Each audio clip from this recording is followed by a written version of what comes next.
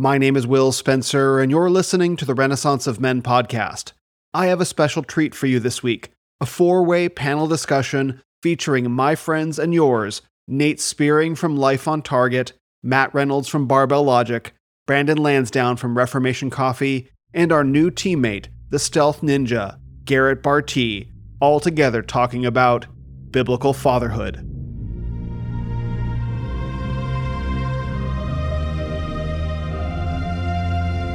You are the Renaissance. One of the nicest things that a listener said to me recently is that he likes my content because to him, I always seem to be a man on a journey. Not only is that true about me in general, but I know it also surfaces in my podcast. Just listen to my first year of episodes to see that in action.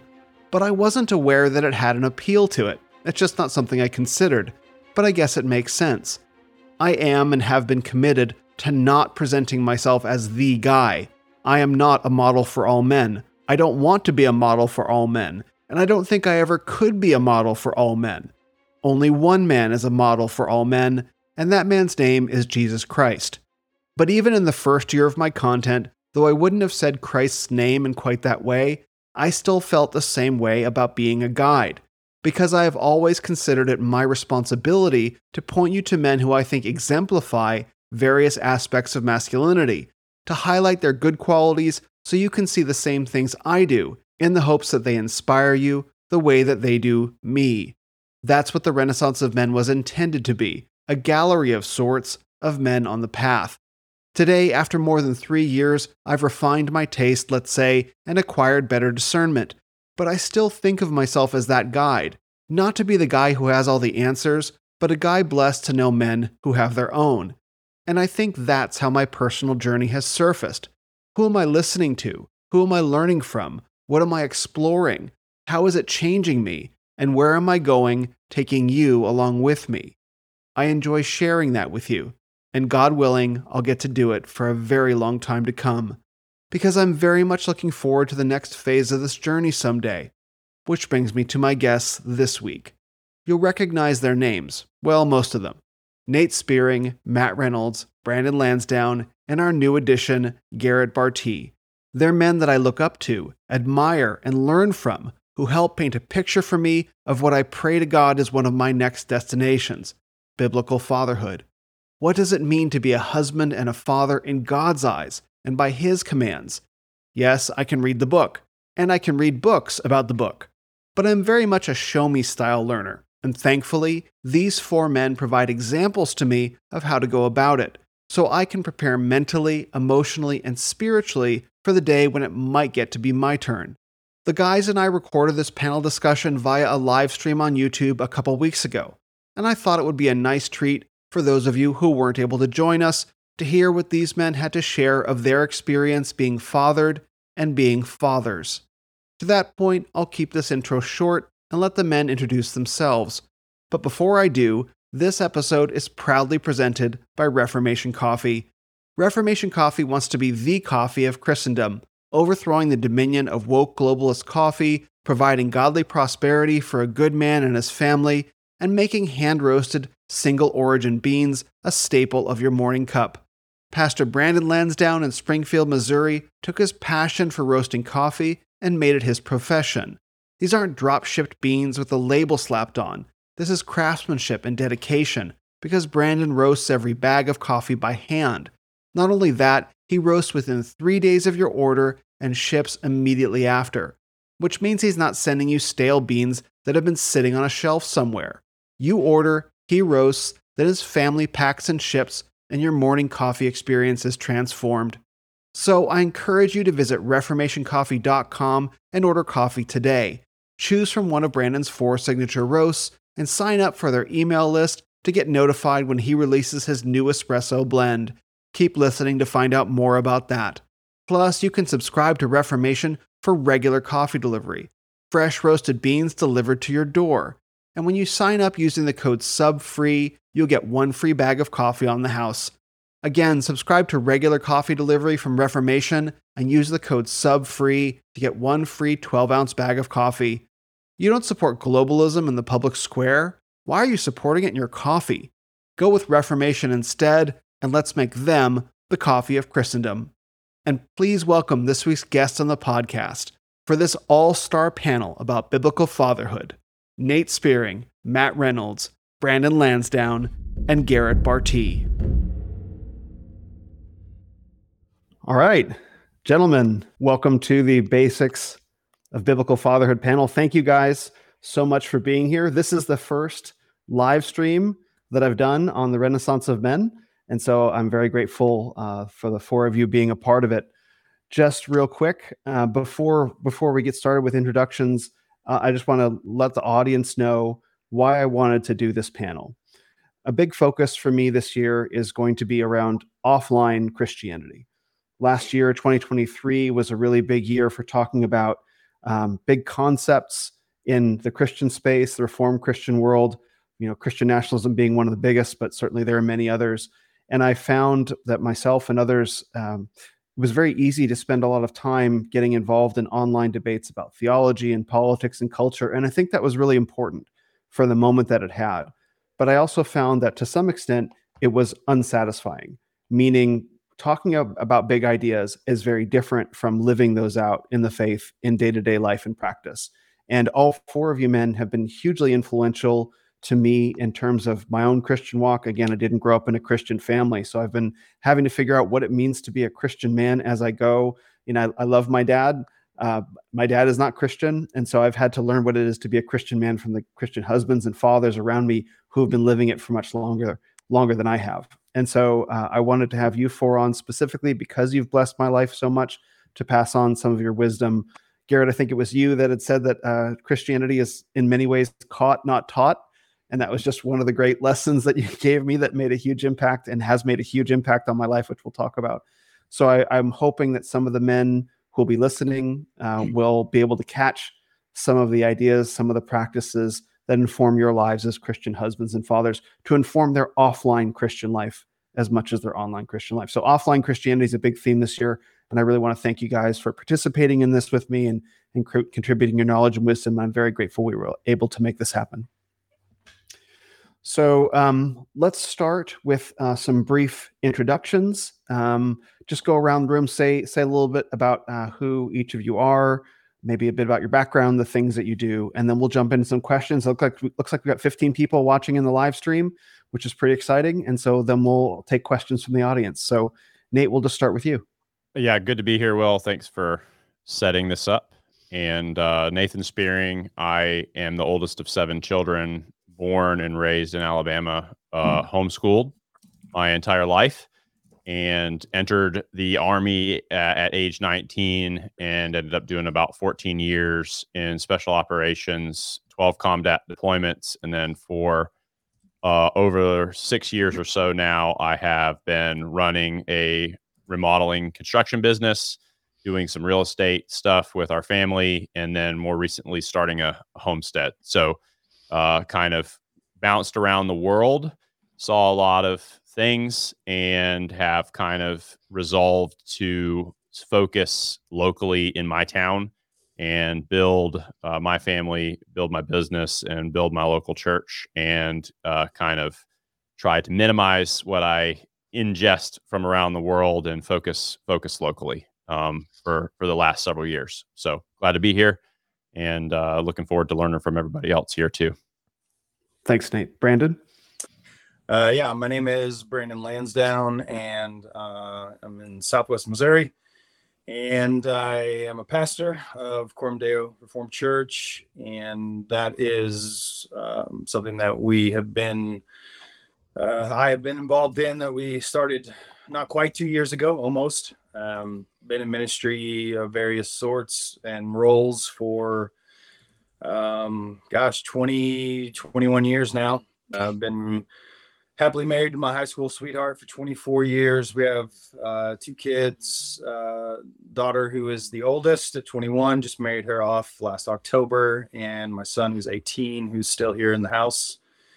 And also am one of the owners, I guess, and roaster of Reformation Coffee. And so we stay really busy between all of those things, between pastoring, shepherding a church, and getting people their coffee on time, and just being a husband and a father. And I'm sure there's some other things, but those are the high points. I see that mug. That's right. And yeah, I'm happy to be here and to hear from you guys and to contribute just things that I've learned over the years. And so, yeah, just looking forward to it. Excellent. Thank you. Garrett? Yeah, Garrett BARTEE. Grew up in Ohio, became a Christian at a very early age. Married my high school sweetheart, and then went off to the Air Force, flew jets in the Air Force. Have 5 children. One's adopted. Our youngest is adopted. And now I fly planes for a living. So we can get more into stuff, but I'll just keep it short. I'll end it there. Great. Thanks, Garrett. Matt? I am Matt Reynolds. I actually, Brandon is my pastor, and I was one of the employees that was part of the original planting families of Coram Deo Reformed Church. I am the CEO of Barbell Logic, which is one of the larger online fitness coaching companies in the world. I won my pro card in strongman in 2006, and been an elite level power lifter in my previous life. Also married to my high school sweetheart for 24 years. It's actually her birthday tonight. So happy birthday, babe. It's my birthday in 3 days, so we're gonna celebrate on Wednesday night. And so yeah, I've got 2 kiddos, a daughter who's 18, almost 19, and one that's 13, and have a pretty good sized business at this point with about 100 employees, and life is crazy as a CEO. And I'm an elder in training at Coram Deo, and walking through that with Brandon. Excited to move into that in no hurry, certainly, and just want to live a life that is worthy of being an elder, and know that when God calls me to it, then God will call me to it. So excited to be part of the discussion for sure. Wonderful. Thank you, guys. So just to the first question that I want to ask before we get into how you balance the demands of being a husband and a father and growing spiritually and self-care is, if you can think back to the lessons that you learned from your fathers, those of you who grew up in the faith, what were the most important lessons, or what was the most important lesson that you took, from your upbringing, particularly from your father, about life as a Christian man? And that can be applicable to when you became a father or as you were growing up. Just a nugget of wisdom that perhaps he passed along, or your grandfather as well, that he passed along, that really stuck with you and that informed how you conducted your faith as you were going forward. So we'll just go popcorn eventually, but for right now, let's just start with you, Nate. Nate, because you grew up, and I'm sure that you can, as one of 7 children, you probably have a couple different stories you can tell. Did you grow up, Nate? Is that shots fired? We were joking that if someone had to kill another human being, Nate is obviously the leader of the group here. So yeah, I remember very vividly my dad, kind of his mantra being, we've talked about this before, what a blessing it is to have a father and mother that are still in love with each other, that were married, that loved each other well, in front of us.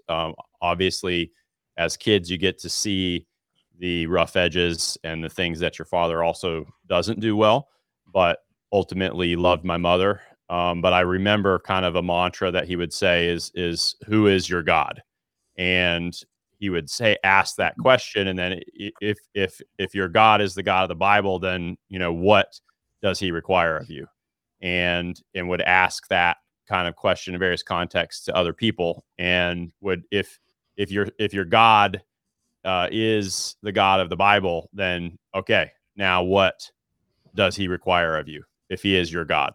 And it's all right there. So and then that was kind of the question when there was potentially something conflicting with God reigning supreme in my life. Is that your God, or who is your God? So I think that standard of the Bible being what God requires of us, it being right there, and being called to obey it in every area was really just kind of hammered home in everything that he did to me. Can you give an example of when that really landed for you? I guess nothing really jumps out right away. Just more of it being kind of consistent throughout.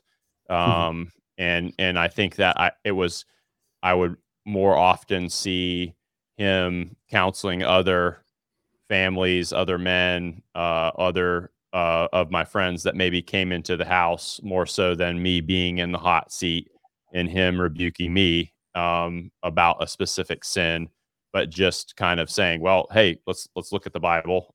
Where does it say that? You know, where is it? Where is this particular way that you're living, or this particular things you're saying seen in Scripture?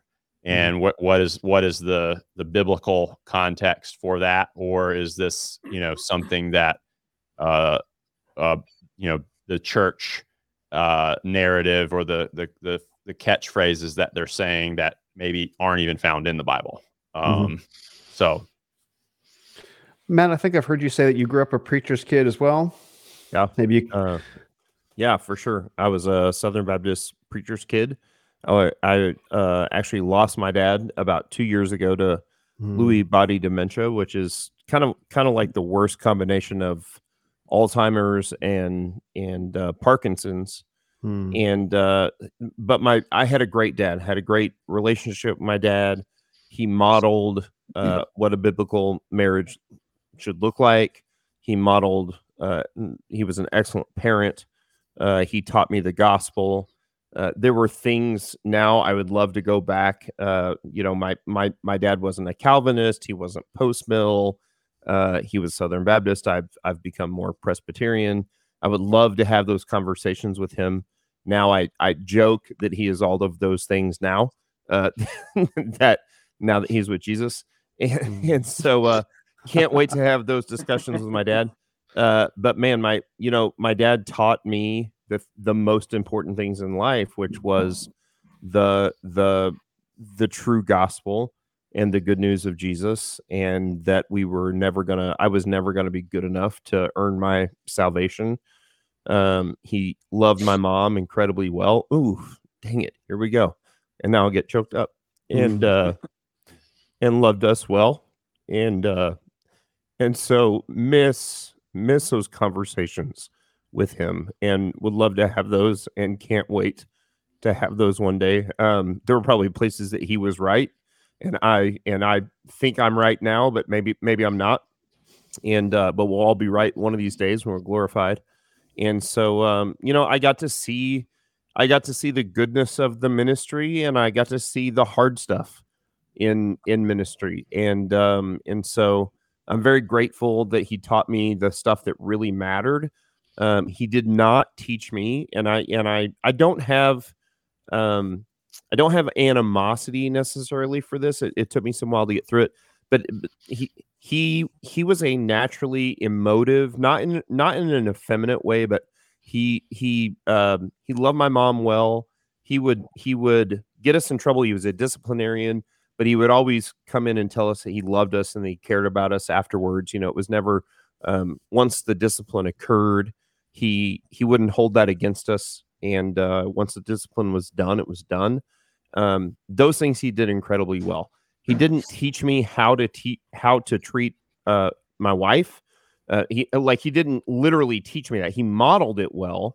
He didn't teach me that. He didn't teach me about debt or finance or masculinity or being strong or how to lead in a way that was masculine. Some of those things I wish he had done. Some of those things came naturally to him, and some of them didn't. And I can look back and say, well, these are places that, and I think this is what we all do, is we look at what our dads taught us well, and we try to take it and move the ball down the field. And we look at the places that they didn't, and we say, well, this is where I can improve with my own children. And so, but I had a great relationship with my dad right to the very end. And, you know, I'm grateful that he's not suffering anymore, and can't wait to have those discussions one day in glory, for sure. I really appreciate you sharing all that, Matt, especially the emotion behind it, because these questions of fatherhood and family are among the most significant, if not the most significant.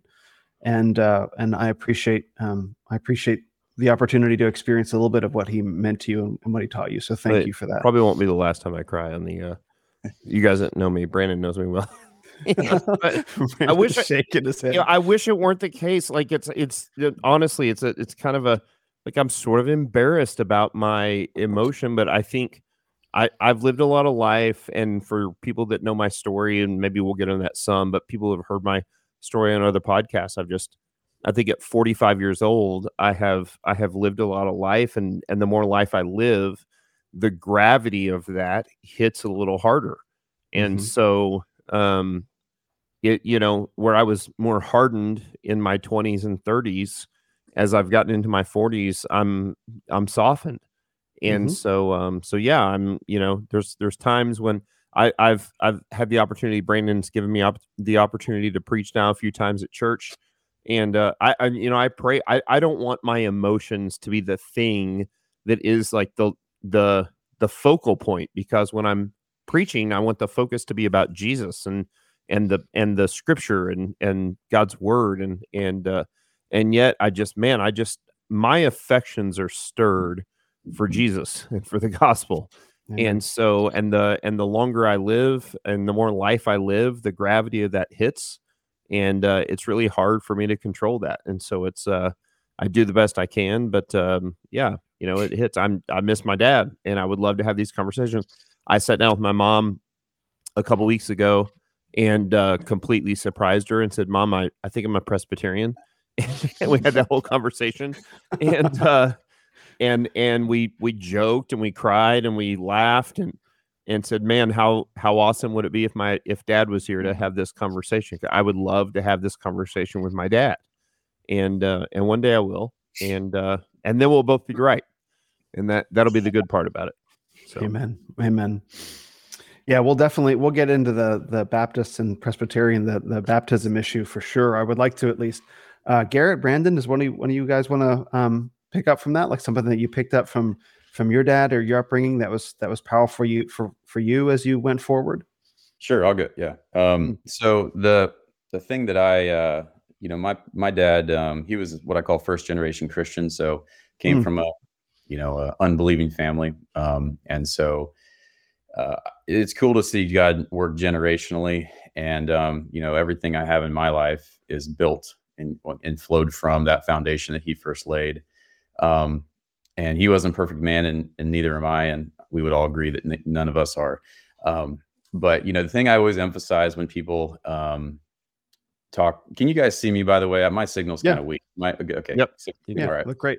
The things that I emphasize, that if I were to distill it down to the main things that really blessed me greatly from him, was the gospel and a ultimate high regard for the word of God. Obviously we're doing this podcast to talk about biblical fatherhood and, assume that people are looking, what does that look like? And it's kind of like, in a fire, if you're in an aircraft, the first thing you do is you put on your own oxygen mask. You can't help anybody unless you do that. So if he gave me that, right? So if you have God, you have everything you need. But very quickly after that, and the blinds are blurred because the Bible is the spoken word of the Heavenly Father. It's not just a book. The pages in ink are obviously just pages in ink, but the message is divine.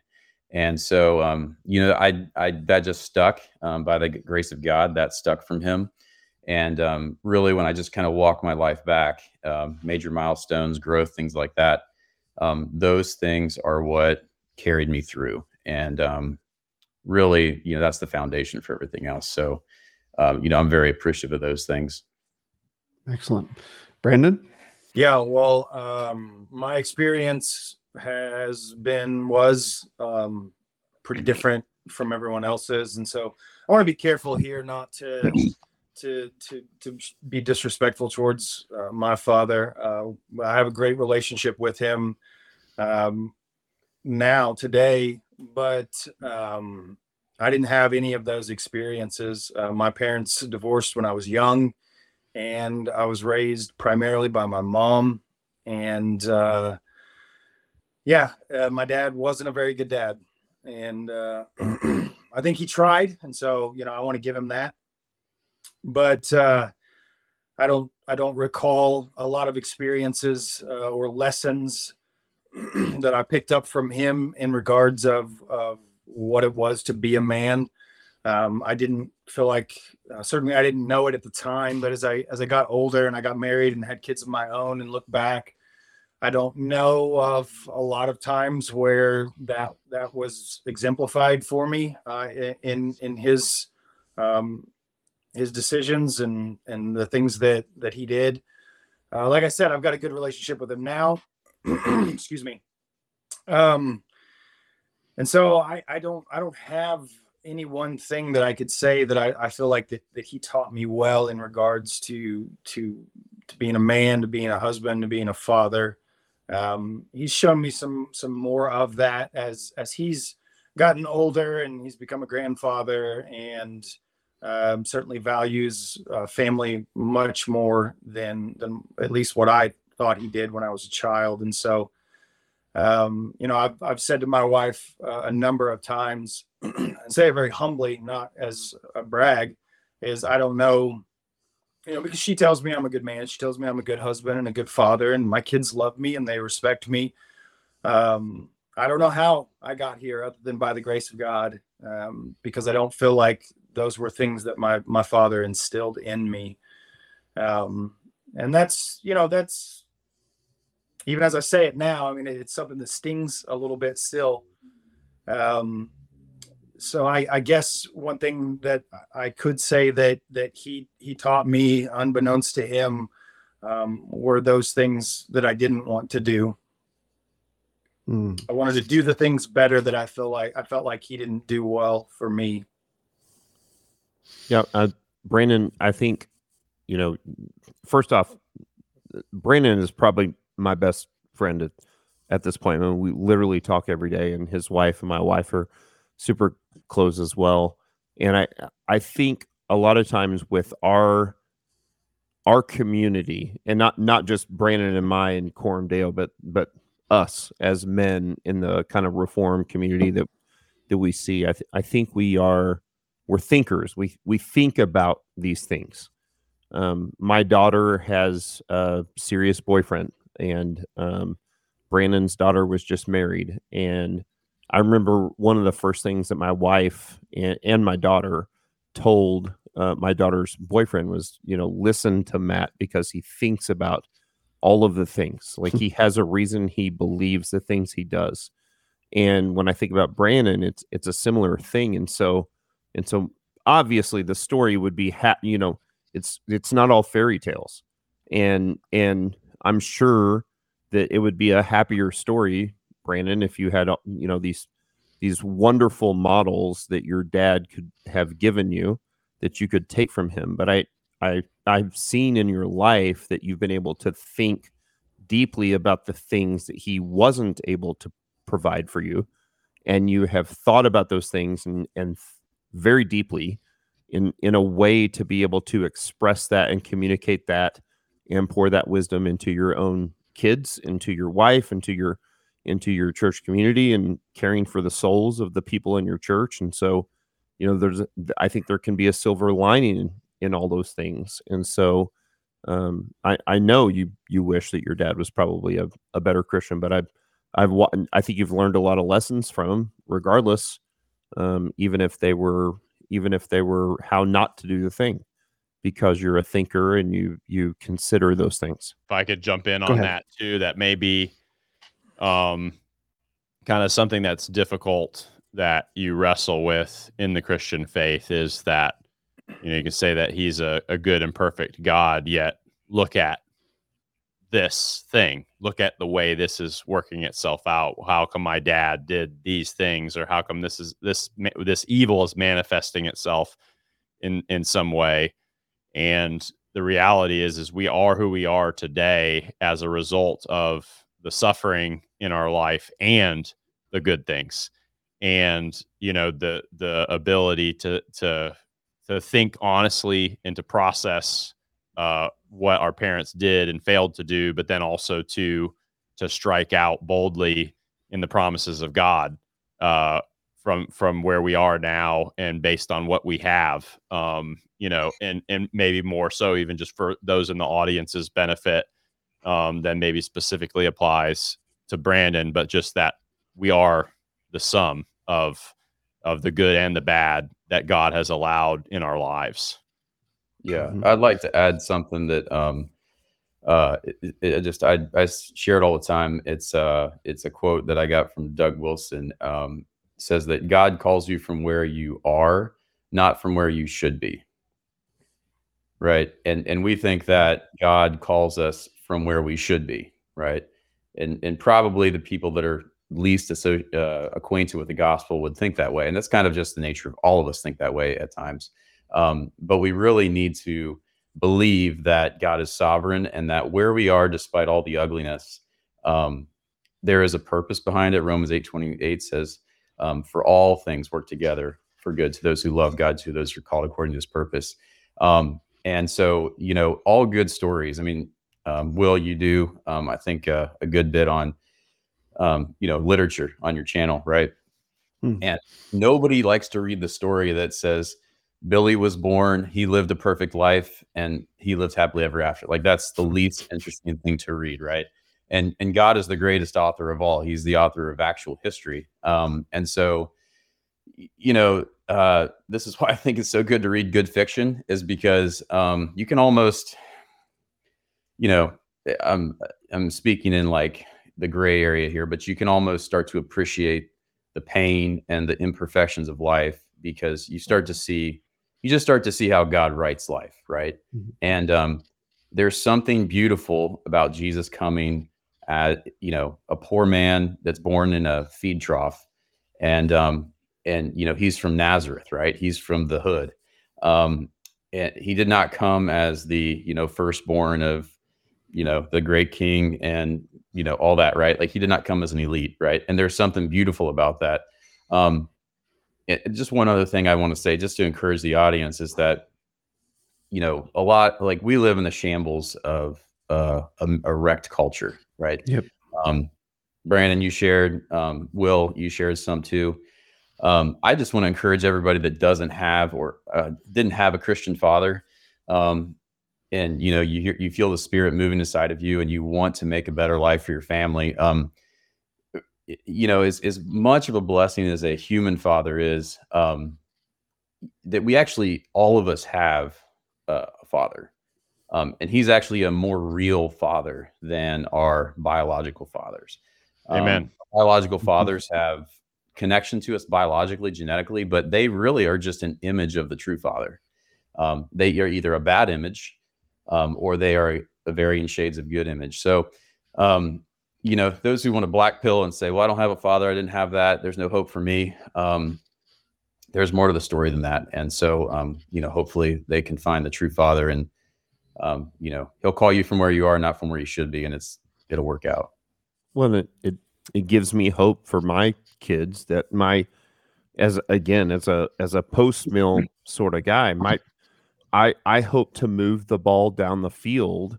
My parents did a great job of moving the ball down the field from their parents. My grandparents, great grandparents, they were extremely poor, uneducated. We're, Southwest Missouri farmers, uneducated. My dad's generation was the first generation that was educated, but they were educated. They were pastors and they were teachers, but they moved the ball down the field, and they were imperfect in that. And I think I can say, if God continues to bless us, that we've moved the ball down the field. But I hope my kids can learn from both the good that we've done, and will learn from the mistakes that I've made and that my wife have made, and that they move the ball down the field, because we're playing the long game here. I'm not trying to build wealth to spend my money on me, or that's not what moving the ball down the field is. I'm thinking about my grandkids and my great grandkids and my great great grandkids and generations beyond me that I will never know, that will learn lessons from me and lessons from my children, both good and bad. And so if we can create, if we can teach learners and thinkers, then they will take the good and they'll also learn from the mistakes that we made, and they'll move the ball down the field. That's the goal. So that generation after generation after generation continues to build into Christendom, because I believe that Jesus is sitting on the throne right now, and that's the goal. So I want to contribute there, both in my successes and in my failures. And so to me, there's some incredible grace there, that I don't have to be perfect, that I can be honest and vulnerable and transparent with my children, and one day with my future grandchildren, that they can learn from both the good that grandpa did and the struggles, and learn from both and move the ball down the field. Yeah, that's actually, move me on, Will, if I'm No, please go ahead. I just wanted to say, I think that's some of the greatest leadership we can do as fathers is what Matt just said. When it's not in the positive examples, it's actually in the when Matt was saying that, they learn from our mistakes. I think that's actually because of the gospel. Those are golden mines of opportunity, where so first, we don't want to sin, right? Like, we don't want to create moments where we fail, right? But we will. And when you get those moments, hopefully they're fewer and less frequent, but when they happen, you have an opportunity to say, I'm wrong. And will you forgive me? And that is the greatest kind of leadership, because that will stick with them, what it looks like to be humble, to repent, to ask for forgiveness, way more than some Bible study lesson, right? And so it's like you get to 10x your teaching to your children. You get to 10x their discipleship in that moment, compared to like, hey, read this book by this PhD, right? So and not only do we have a hope that they're going to learn from those moments, I think they're actually some of the best moments, although we obviously don't want to intentionally sin. But so those are, we miss them, through pride and through maybe inattention, but they can be really good. And this is of course all very relevant to me. Brandon, a lot of what you said is as well, because I grew up in a Jewish family. My dad and I have a great relationship now. In fact, my birthday was last week. He took me out for my birthday on my actual day, and then the Saturday before. And, we talk a lot and hang out, and, I'm going in a very different direction from the rest of my family, a very different faith tradition. In fact, my extended family is basically a matriarchy, which is a big reason why they don't want me around so much anymore. But I also look at the family that I grew up in. Of course, I love my dad, and my parents had a very troubled marriage. And I feel very grateful to God for redeeming me and meeting me where I was at, and giving me the shot to do something way better than everything in my family, basically. I look at my dad's parents, who were in Brooklyn. They both lived until their late 90s, 98, 99 years old. And they had a very happy marriage, as far as I could tell. And they were very cheerful people. But what was modeled for me growing up was something very, very different. And it's been a very long road to walk out of that.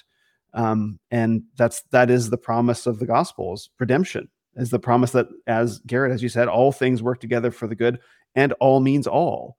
And so that has been something that I've witnessed in my life. In fact, my first clue as to the character of God when I was first beginning all of this was the existence of redemption at all. Like, why does it work in such a way that that beauty can come out of great tragedy?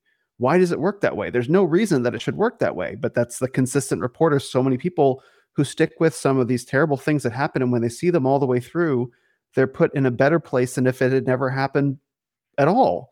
Why? Well, that's the sort of thing that can only exist in a universe with God, who makes that possible. And so Brandon, your experience is very relevant to mine. Why am I here talking about this? I don't know, only by the grace of God. And so all of the experiences that we've collectively had around fathers, good and bad, present and not, living and not, are all relevant to this. So I'm grateful that all of you guys are bringing these experiences forward. So so the question then, I mean, one of the things that the common theme that I hear you all saying is that the process of being a Christian husband and father isn't necessarily about the disciplines so much as we're going to do family worship, or we're going to do Bible study today, or that is a part of it. And I want to get to that. But what I'm hearing is that a lot of it is just in the everyday being, the ability to be a man who apologizes, who doesn't have to put on a facade of being something that he isn't, that he can be a full human being. It sounds like to me. Yeah, for sure. And I come back to consistency a lot. I mean, it's about being consistent. And so if I expect, I've told I have a 13-year-old who, by the way, I'm going to brag on her for a second. She was in a science fair today, and she's very introverted, and she's terrified of public speaking. And her older sister, who's 18, almost 19, is the opposite. She's like, the older is like me. She give her a podium and she's got a message to tell the world. And my youngest won the science fair today. That was a big deal because Amazing. of what I knew it was going to do for her confidence. And yet we have the lesson a lot with her. She is more of the stubborn child. And that the one of the first great lessons in life is understanding and being authentic in the term my fault. My fault. It's personal responsibility, right? And so just like Garrett said, we know that we are fallible men and we're going to make mistakes. We know that there's going to be times that we lead well and that we do the things right. But when we don't, it's imperative that we are able to authentically say, this is my fault. Dad was sinful here. And the consistency in that, I think, is actually what matters. And so when 1 out of 10 mistakes, and let's not say mistakes, 1 out of 10 sin that my kids see me in, if I take personal responsibility for it, there's no consistency there, right? And so the difference that we make with our children and with our wife and with our church community and the people that we lead and the younger men that we mentor, I think, is being consistent in being able to be transparent and vulnerable. And I think this is not to open a can of worms, but I think this is one of the problems that we have in the Reformed community of all the infighting of let's throw each other under the bus. And like, it's constantly about what we're murdering millions of babies every single year. And yet we're arguing about when they get baptized. Like, how about we come together and fight the culture battle of murdering the millions of babies, right?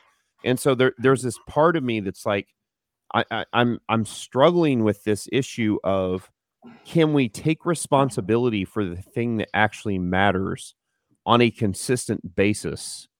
And then, yes, let's have the discussions about that, like great debates, debates and discussions that are grounded in biblical truth. These things all matter. But ultimately, I want my kids to see me both as a leader, and when I do well, they can recognize that. And when I don't, I can take personal responsibility for that, because that is a major life lesson that I'm trying to teach them. And it's not 1 in 10 or 1 in 5. It's every time that occurs, the consistency of being able to handle that well is key. And obviously nobody does that with perfect consistency, but that consistency to me is really the thing that makes the difference. Garrett, I saw you smile. Oh, did I can't win? But yeah, I have some. I mean, one thing I'm not a YouTuber, and so who knows who's listening. I mean, I think one thing just that is important to me to get across.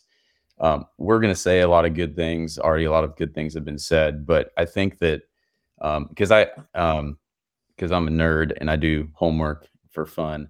I was like, well, what else is out there on the internet about biblical fatherhood and things like that? And there's some good stuff. But one video in particular, I mean, the guy seemed like a really solid Christian, but he just really hit home on what I would call techniques or methods.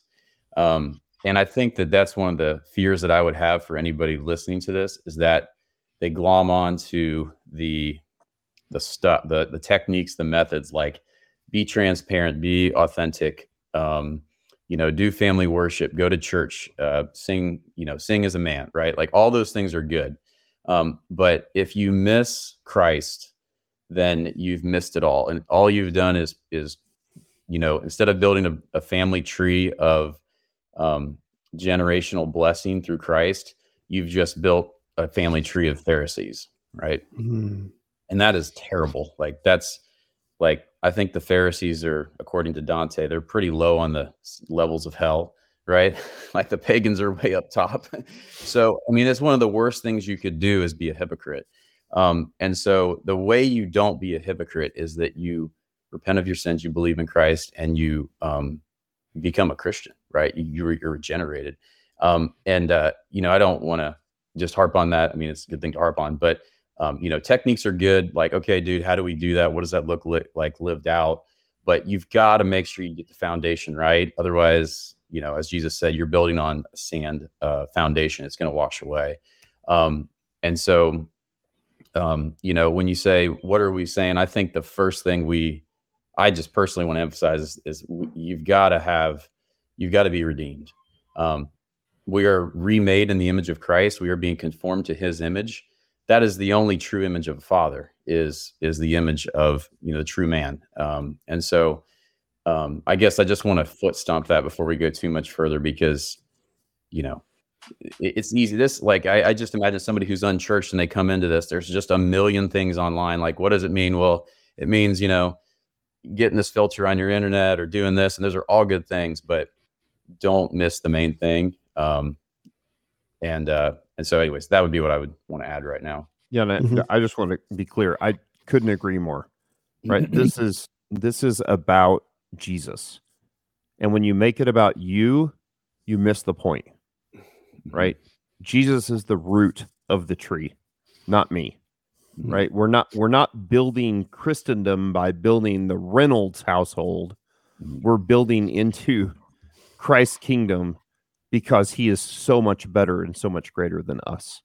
And so, thank you for, I couldn't agree more. So Nate, we have that tension, obviously, in our faith too, that there are commandments that we are required to obey.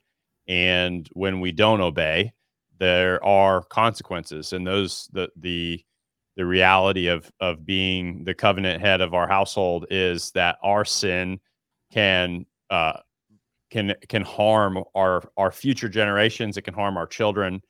And, and the word that Garrett mentioned in that hypocrisy, our kids, your kids see your flaws. They know you're flawed.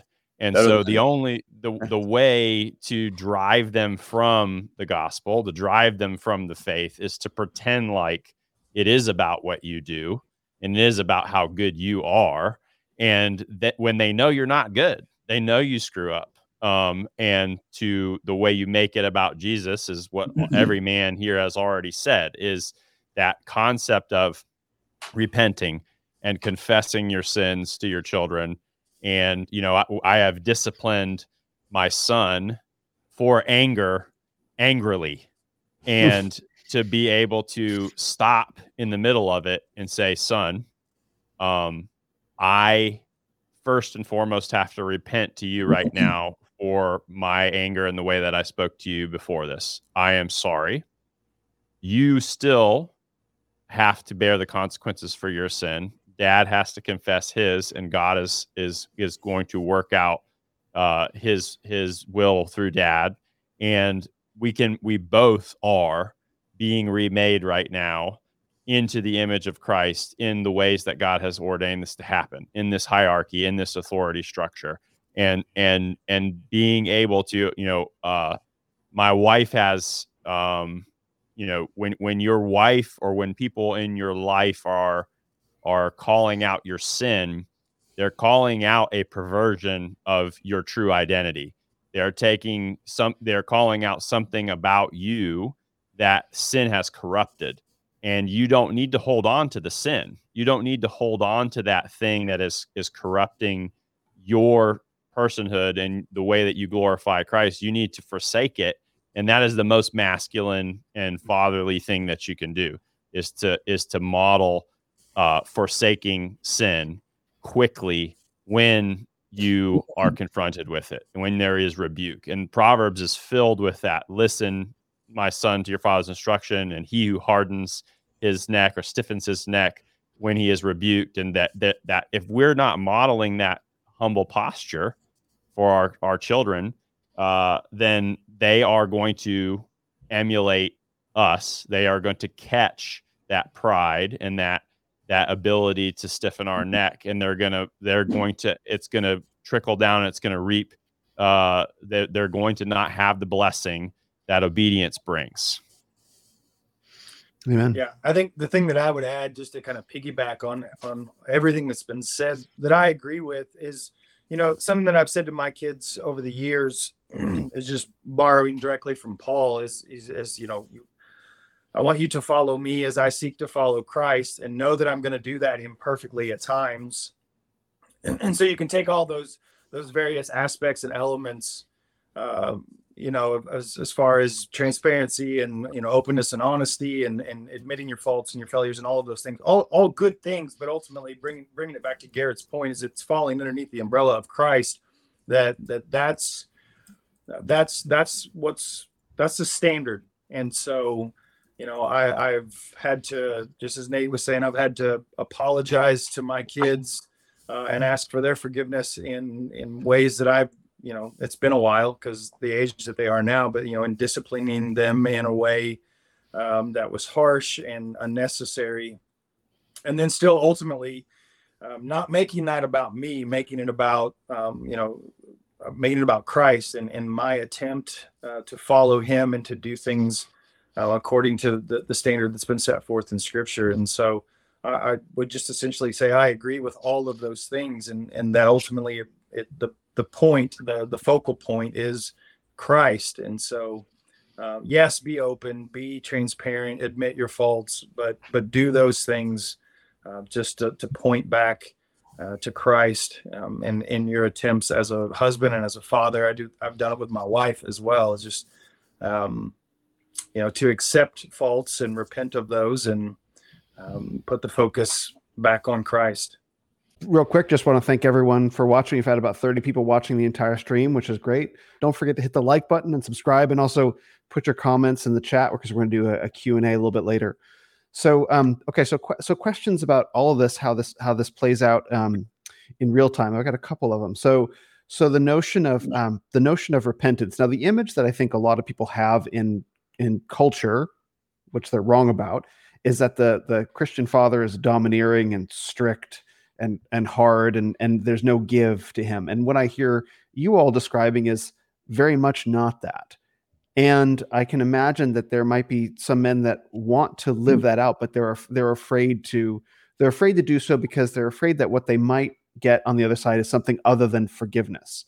It's one thing to repent, yet yes, of course, we're called to do that.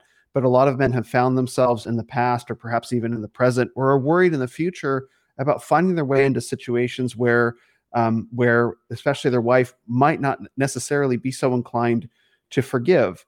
And so, is there a leading like that would be something that I would be worried about? Not hugely, but like I certainly have that in my past as well, where bitterness has become used as a tool, or in fact, a weapon in many cases.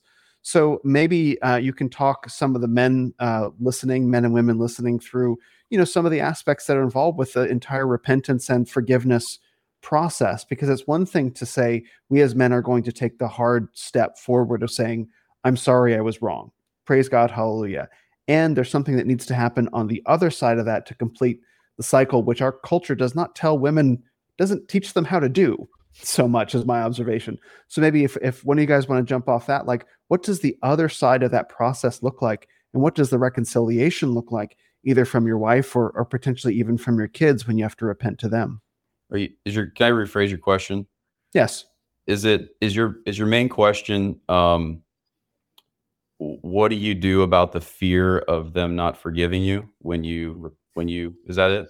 Yeah. And then as a part of that, like, are there moments where you have to lead, like you've apologized to your wife or to your kid, either one, and you actually have to lead them through the process of forgiving? Does that come about too? Because that may need to be a thing also. I think I mean, maybe in some case, but my personal opinion is that in general, no, you probably shouldn't do that. And it's partly because I mean, that's not a blanket statement, right? Like, but and here's why, right? Like, it goes back to what you brought up, which, by the way, I didn't say that. I heard that probably, I think, from my dad, actually, who heard it from someone else, right? It's There it Christianity is. taught, not taught, right? Yeah. Right. What are you doing when you go to your wife and you say, I apologized to my wife this morning for something I did last night, right? I apologized to my wife on the way to church because I got impatient, right? What am I doing when I do that? I'm teaching, right? It's a golden moment for the best kind of teaching and modeling and leadership there is, right? And repent for your sins, not for someone else's. So just repent, do the right thing. And there's a proverb that says, I think it says, by truth and loving kindness, iniquity is atoned for. And so basically, what do you do when you have 10 plus, 20 plus years in a marriage or whatever relationship you're in, and you're not a faithful man, you're not truthful, nobody trusts you, nobody likes you, you're just a beast, right? Well, start with yourself, model what it looks like to forget, or to, well, first off, acknowledge that you have a problem, right? Also, and it's not just a therapeutic trick, right? It's you're truly bringing redemption in the spiritual space, right?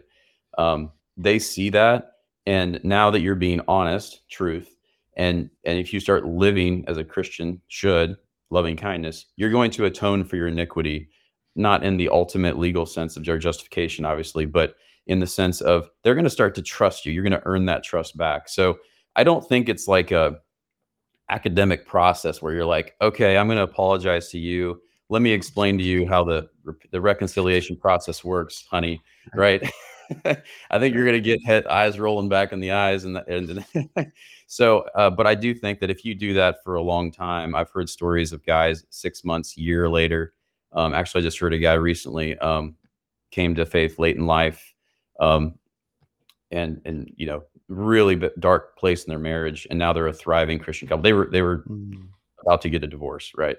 But it took time, and so I would just say focus on living out the gospel in the sense of repenting, asking for forgiveness, taking your licks. She might say something that's true, right? And just say, okay, all right. Be consistent, like Matt was saying. Be consistent with living out the fruits of the Spirit.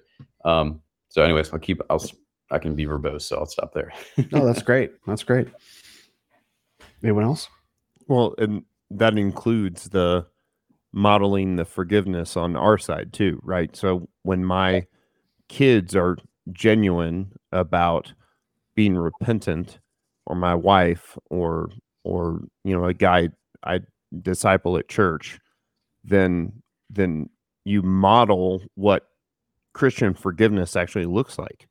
We walk through what church discipline looks like, which most churches don't even practice. But what's the purpose of church discipline? It's reconciliation. It's to bring this person back into relationship with Jesus Christ. And so I don't hold a grudge with my wife. I don't hold a grudge with my kids. I don't hold a grudge with really with anybody. Like it's my job to actually forgive regardless, but certainly for those who are under my authority, when they come to me and they are authentically repentant for their sins, and that doesn't mean that they don't escape the consequence, or they don't escape the discipline, or those things occur. But when that occurs, it's over.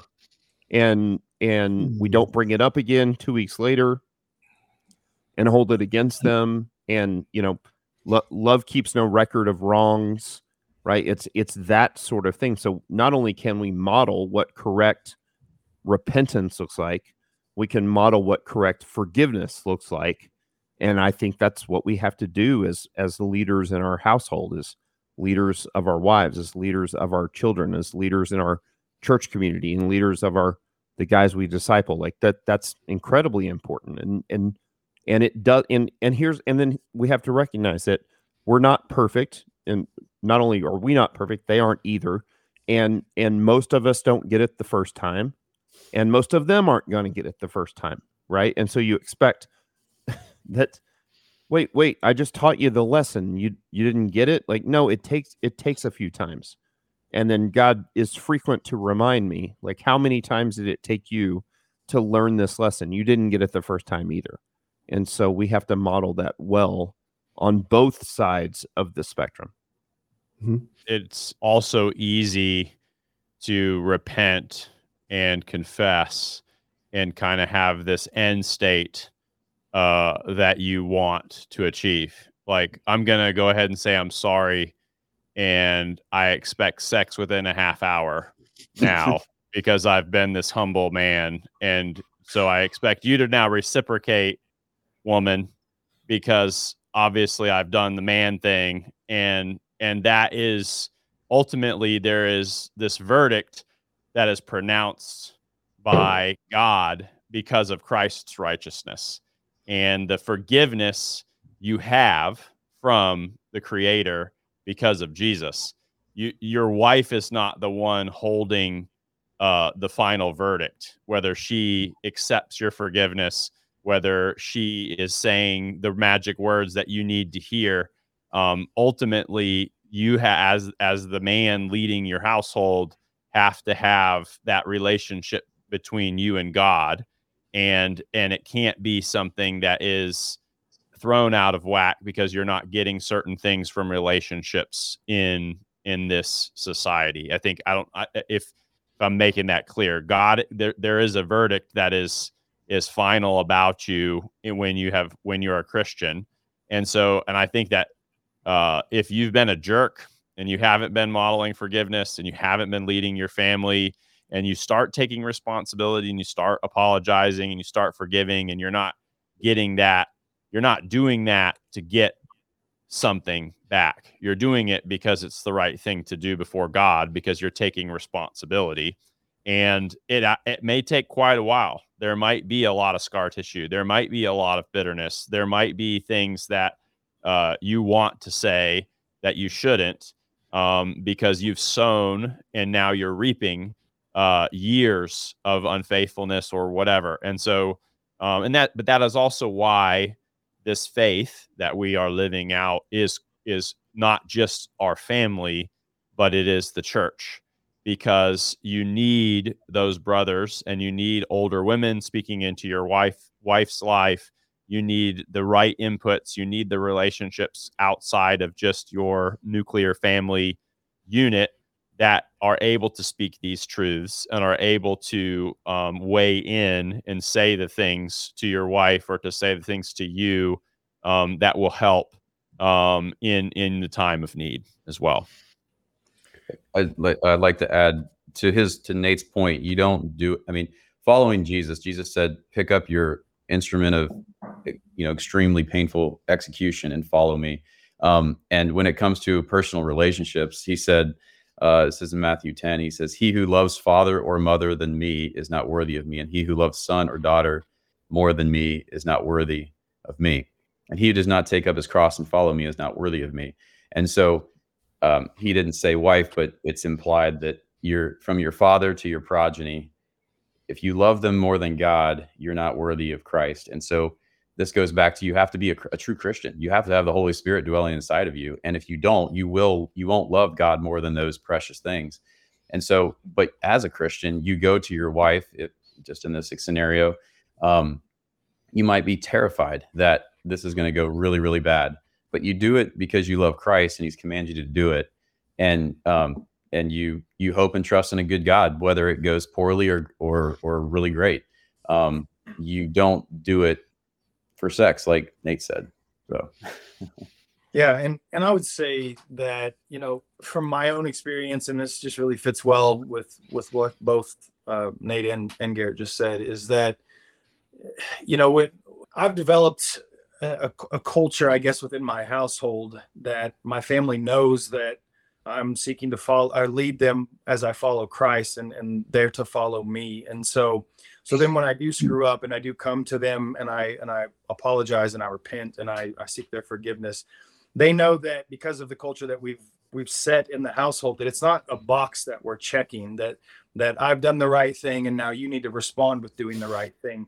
It's a matter of, they know that I'm being sincere, I'm being genuine, and that when I say I've screwed up, it's not just so that I can get, response X, Y, or Z. It's because I mean it. It's because I care for them. I love them. I'm recognizing that I've wronged them. And so it isn't to do the thing in order to get back, so I can check the box that, okay, she forgave me because I screwed up in this way. It's that because I'm for her and she knows I'm for her, for my wife or for my children, I'm for them. And so this thing that I'm doing is genuine, it's heartfelt. It's because I love them. It's because I love Christ and I'm trying to lead them as I follow Christ. Now that doesn't mean that it won't happen to where, a wife or a child does respond with bitterness or animosity. And man, you just continue to do the thing. You just continue to point to Christ. You enter into those hard conversations and you lead well with love and with compassion and with truth.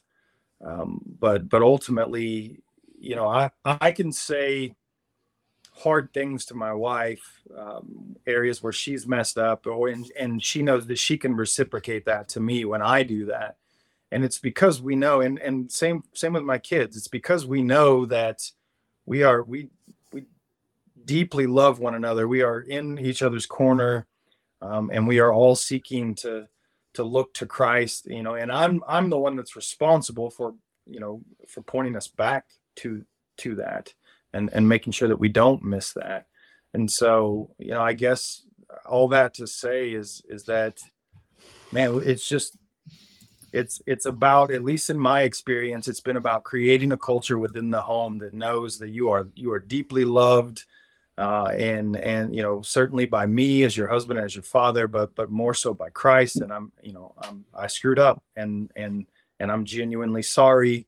And they know that it's sincere, that it's the truth, that it's not just some box to check so that I can get my kids to do what I want, or as Nate said, I can get my wife to have sex with me. Yeah, this is just real quick, to put it in a narrative way of telling the truth. The story of Abraham and Isaac, right? And for those who don't know the story in the Bible, Abraham, the father of faith, had his only son, the son of promise, and God comes to him and tells him, "I want you to sacrifice your son." And Abraham obeys. He puts the wood on his son's back. He has the knife in his hand, and they start a long hike up a mountain. And right as he's raising the knife to kill his son, an angel says, "Stop. By no means harm the child." And God provides the sacrifice. And so, honestly, that's just, I don't understand that story. I can't imagine what I would think about being in Abraham's shoes, but God wrote it down for us, and it's true. And, you have to follow God no matter how bleak or scary it looks, but you are wise to do so because he is a good God. And he delivered Abraham and made him the foundation of the world's hope. So, even in the bleakest moments where you think I'm going to die, there's nothing going to happen here. That's good. Trust in God. He has proved himself over and over again to be the kind of God that makes good things out of terrible situations. Just want to respond I really to some... like what Go ahead, Brandon said too, is that there's that culture in your home of repentance. and there is a culture of humility, and that culture being firmly established in your household, you do have the ability to speak corrective words to your wife, to call out her sin and to rebuke that, and in the right context and graciously. But that is not something that you do after years of being a jerk, and you don't get that ability to instruct your wife in humility when you have been certified in humility for about 5 minutes. It's not flipping the table around, and that's one of the reasons why you are humble and you repent, is because that gives you the authority, because you are not holding on to sin, because you are standing on the foundation that is Christ, to instruct your children, to instruct them sternly, to instruct your wife, and to lead your family boldly. And you're not doing it based on your ability to execute everything to the letter of the law. You're doing it because it's God's standard and we're all called to do it. Just like you can call your kids to sexual purity all the way up until marriage, whether or not that's something that's a reality. I'm thankful that's something that exists for me, and that my wife and I were brought up in that standard. But you don't apologize for God's standard. You don't give leniency in your household to it because you didn't yourself do perfectly. If that makes sense as well. Mm-hmm. I just want to read some of the comments from Michael Foster, who's been watching. He says, the corrective phase is longer than most men are willing or able to bear, but it's worth it. Can lift heavy weights, but can't bear that heavy conviction. And I just wanted to jump off of that, because I mean, that's the thing. Welcome back, Matt. That's definitely a thing. And I think, that's one of the, Michael was on my podcast last week. I had an awesome conversation. We talked a little bit about sort of the masculinity space, and my experience. A lot of men in that world is they can do exactly that they can lift the heavy weights, but they can't lift the heavy conviction, and they refuse to. And that was something that was very difficult, to sort of witness, of men that I admired that had no solid foundation to actually repent for their sins or acknowledge their sins to begin with. And so I think that's one of the great promises of the gospel, the promise of the faith, the promise of redemption, is that the forgiveness of sins and the being able to bear the weight of conviction and confess and to be forgiven creates a strength that is so completely different from the strength of lifting weights. Not to take away from the strength required to lift weights. We got a power lifter here, and it's I'm sure. But Matt, actually, maybe now that you're back, Matt, you can talk about the difference of lifting. I can speak about it certainly from my own life, but there's a very different kind of strength that's involved there. Well, what's harder, right? And we talk a lot about voluntary hardship, and that's kind of part of what we do in our company. But nobody's going to make you put a heavy barbell on your back and squat, and that is physically hard. But a conversation, especially if you're a pastor, about having that hard, awkward conversation about church discipline, or to truly be again, we throw these words around about being vulnerable and transparent, and it's almost like our generation has become transparent, but not really vulnerable. Like truly vulnerable conversations where you really have to own up to sin to people that you actually care about.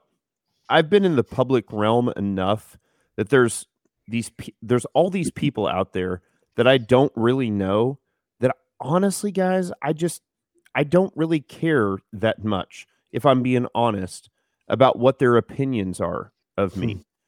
But for the people that I truly love and care about, for the people in my community, in my church at Coram Deo, the people who I truly love and respect, I genuinely want love and respect back from them.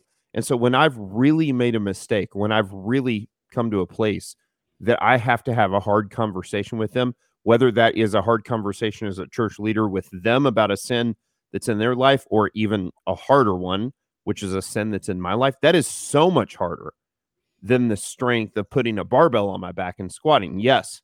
Do I think that that's generally good voluntary hardship for everyone? Lost people, saved people, all people. Yes. Everybody should squat and deadlift. I think that's great. Pastors. Right. Yeah. Right. Amen. Here we go. Right. Let's go. Are we going? That's all I'm gonna say. Don't worry. Are we going fat pastor route? But that, but like, so again, so I think there are times when we will let's use a dumber one, which I really love. Actually, Brandon knows. We had a night last weekend where I have a sauna and a cold plunge and a hot tub. I love the cold plunge, and then everybody talks about, well, cold plunges are voluntary hardship.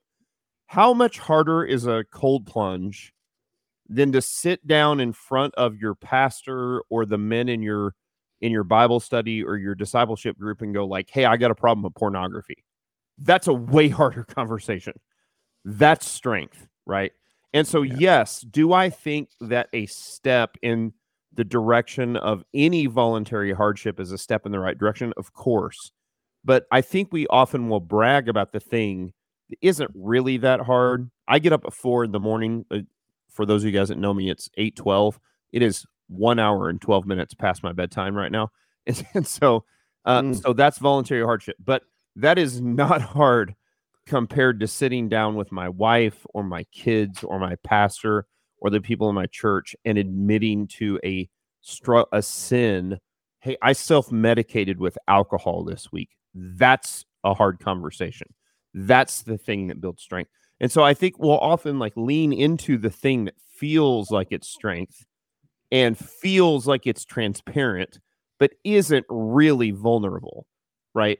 And so that's the difference, right? Of course, it's important to be physically strong. I've built a career on it, but I think we struggle with really getting into that place. Brandon knows when we first planted Coram Deo, I was like, hey, I want to sit down and have a conversation, and I want us all to tell each other our stories, because I got a broken story. I was unfaithful to my wife. There was all sorts of fallout. I about lost my marriage. It was awful. And if I'm going to be a leader in this church at some point, I need everyone in this church to understand where my background is. That is a conversation to this day, and that was almost 15 years ago. I'll have diarrhea for 8 hours after having that conversation because it tears my stomach up so bad to have that conversation. And yet I can still go and put heavy weight on a barbell and a squat rack and squat, and it's hard, but it's not anywhere near the level of strength that's required to have those conversations. So I think we fake it a lot, and we fake transparency, and we fake vulnerability, which isn't really vulnerable, to do the things that we say are hard to make us feel masculine, to actually avoid the thing that we really need to confront. Yeah, I guess I would say too is that may be the time when that your story starts to come out in your church, maybe without you confessing it or whatever, is about the time where men start to church shop and go and look for another spot. Sure. Because you can't, we're really good at men to kind of bring the thing that we're really good at front and center on our social media and to the people that we talk to. But then when we're in relationship with people and they see how we actually treat our wives or we actually treat our kids, and then they start to say something about it, and they start to see those parts of our lives that we carefully orchestrate and keep out of the eye, but then we can't help it because sin manifests itself and is found out. And you say, oh, well, I got this doctrinal issue that I got with this church, and I'm going to go find another spot where I can be just a little bit more anonymous to what's going on in my family and not get convicted and harbor these sins, hypothetically. Yeah, Nate, I remember that you introduced me to Forrest Cooper, and he came on my podcast, and that was back in like September or October, and we talked about, I think, the definition of virtue or masculinity, something like that. And the conclusion that we came to is that what it means to be a good man is to be a man who's able to go past himself, like to go beyond himself, to transcend his own self-imposed limitations. And there are moments in a man's life where that self-imposed limitation is confessing something that you did wrong. It happens pretty often, actually. And the ability to get past your own pride, to get past your own fear, is absolutely essential. And men are really good at talking about doing hard things, like out there in the world, lifting, skydiving, whatever hustle culture is choosing to celebrate today. Ultra marathons, name it, right? But like one of the hard things that men have to do is confess and say, I'm sorry. One of the hard things that men have to do, one of the very hard things men have to do, is to be told the truth about themselves. It's to look in the mirror of the people around them. And that's one of the hardest things to do. But it's one of the things that even the so-called quote unquote strongest men avoid. And myself, like I've had to do that a number of times, and it's only made me stronger. And I think that's the great promise, again, of the faith, that men who are outside the faith, they don't have it. They don't have the promise of redemption. They fear saying I'm sorry because they don't know what they're going to get on the other end. Not to mention the other end of their lives, versus like I forgive you. That as long as it may take to receive, if you stick with the process, forgiveness is promised. But men outside the faith, they don't have that, so they can't forgive, or so they can't apologize. I mean, yeah, I remember when Brandon sat me down, we started talking through the eldership process, and Brandon said, as we start to walk through this, we're going to walk through all of the qualifications for elder, and I want you to know, and I want you to be prepared. I'm going to literally tell you every concern that I have and every concern that I've heard in our church that people potentially have for your qualifications or questions about that. I want that. Do I really want to hear it? No. Right? Yeah. Is your natural, like we're naturally defensive to those things. But when we look back at those things, when those things are called out, first off, like, guys, we know what those things are, right? Like it's very rare that it's a surprise. It just forces you to confront the things that are potential sins, that are potential red flags, that are potential downfalls that are in your life. And so these are conversations that we have to have. So if Brandon loves me as my pastor, then he will address those issues with me. And if I love Jesus and I love this church and I legitimately don't want to be an elder that is disqualified, or that is potentially put myself in a position to be disqualified, I need to be able to hear those things. And I need to be able to hear them, see them, repent of them, like, meditate on those things. And like, these are important things to hear. But man, that is way harder than lifting heavy weights or doing a cold plunge or running the marathon. Mm-hmm. And so I think we'll lean on those hard physical attributes in order to avoid the really hard conversations that we need to have. But ultimately, every awkward, horrible conversation I've ever had in my life has made me better and makes the next horrible, awkward conversation a little less horrible and a little less awkward. And so I have to have those conversations as the CEO of the company. I have to have those conversations all the time. Now, I get to have them about other people more often. It's honestly, it's the hardest ones I have are the ones with my pastor, the ones with my wife, or the ones with my kids. But those are the things that actually make me better. And so if we don't want that, I think we really have to question, like, well, what do we really want? Mm-hmm. Like, I want my sin to be called out. I want these things because I want to be sanctified in this. Like, I want to be more like Jesus. And that's what this is about. And so we have to desire those things.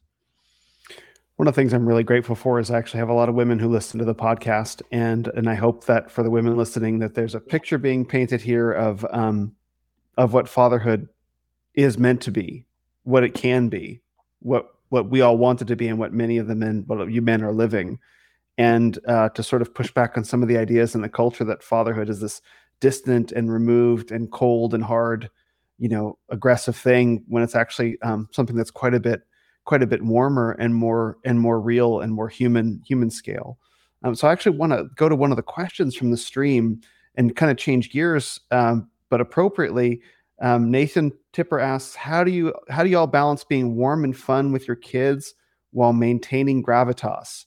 And so we're talking about, how to change gears as a man from I'm apologizing, I'm confessing, I'm repenting, and then you have to go right into, but I'm still the authority in the home. And this has done nothing to remove my authority. Perhaps it's bolstered it in some ways. But how do you make that gear shift, or how do you balance these things that would seem to be in competition with each other?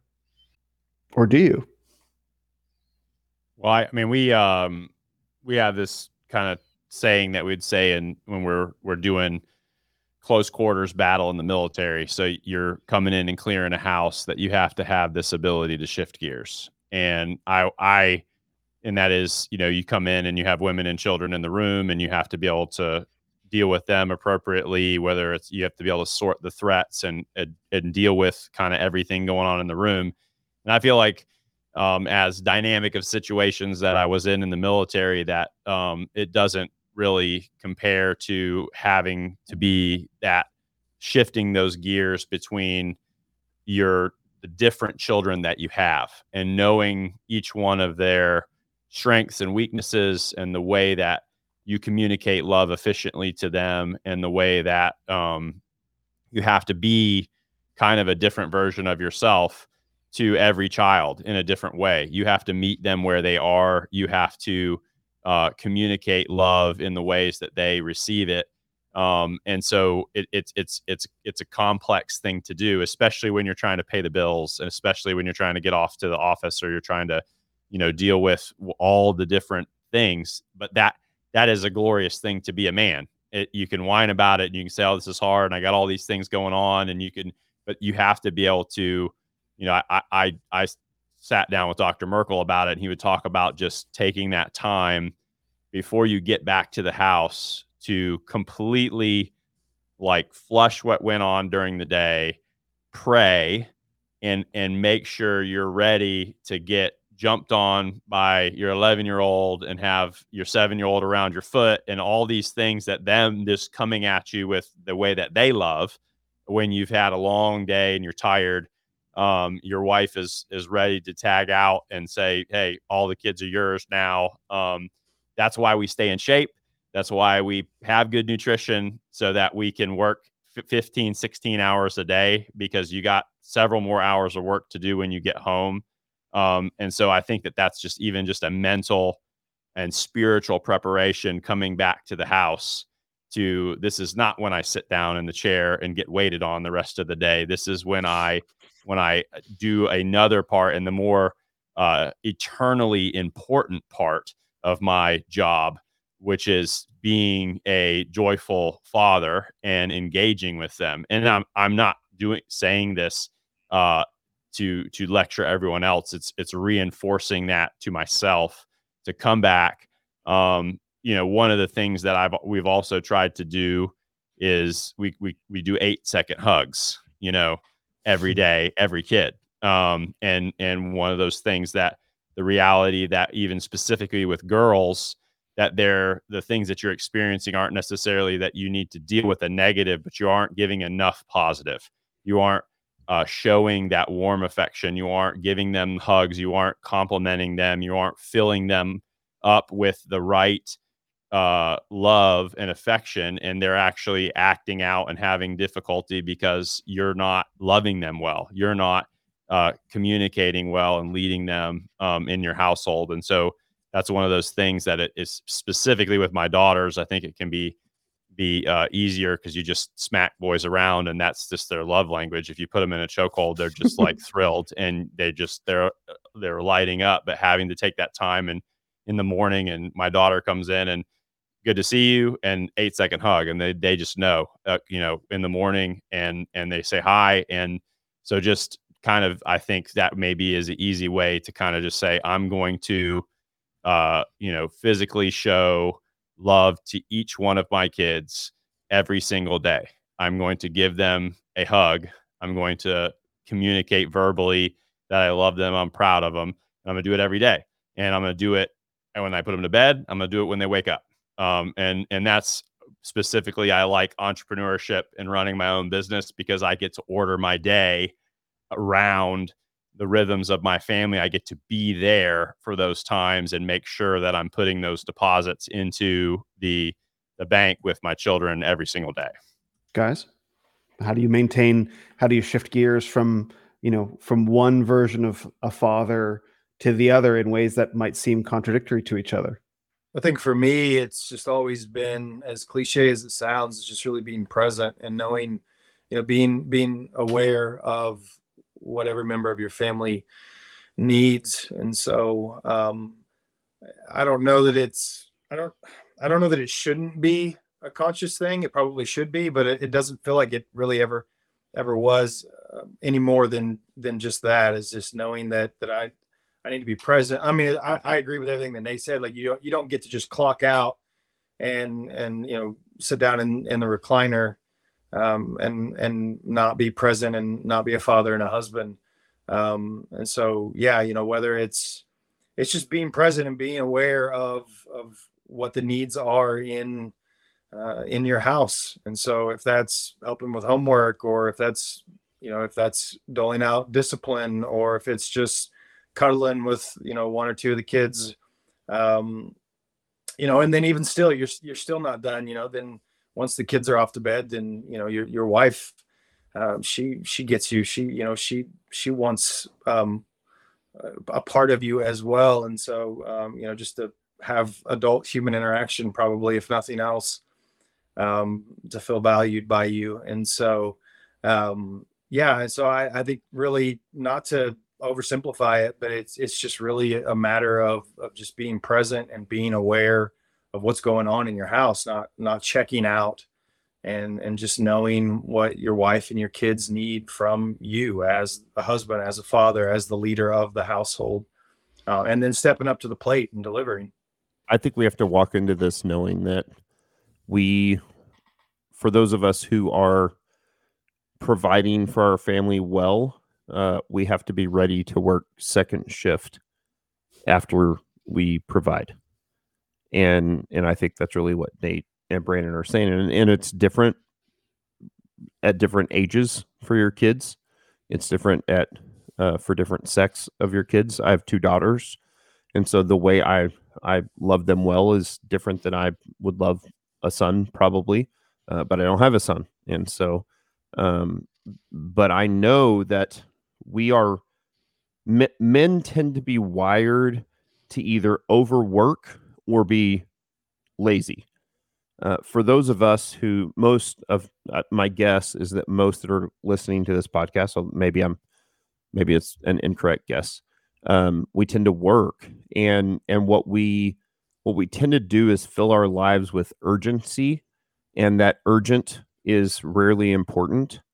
And so it's imperative that we purge our lives of the things that are unimportant and unurgent, and that I've spent as much time as I can trying to delegate out the things that are urgent but not important, to work as efficiently as I can on the things that are urgent and important, so that I have as much time as possible to focus on the things that are never urgent, but are the most important.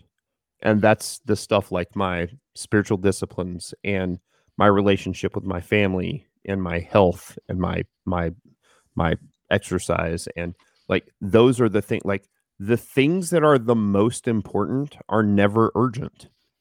And what we'll do is we'll let the urgency crowd out the important. And so it's our job as men to learn how to deal with the urgent.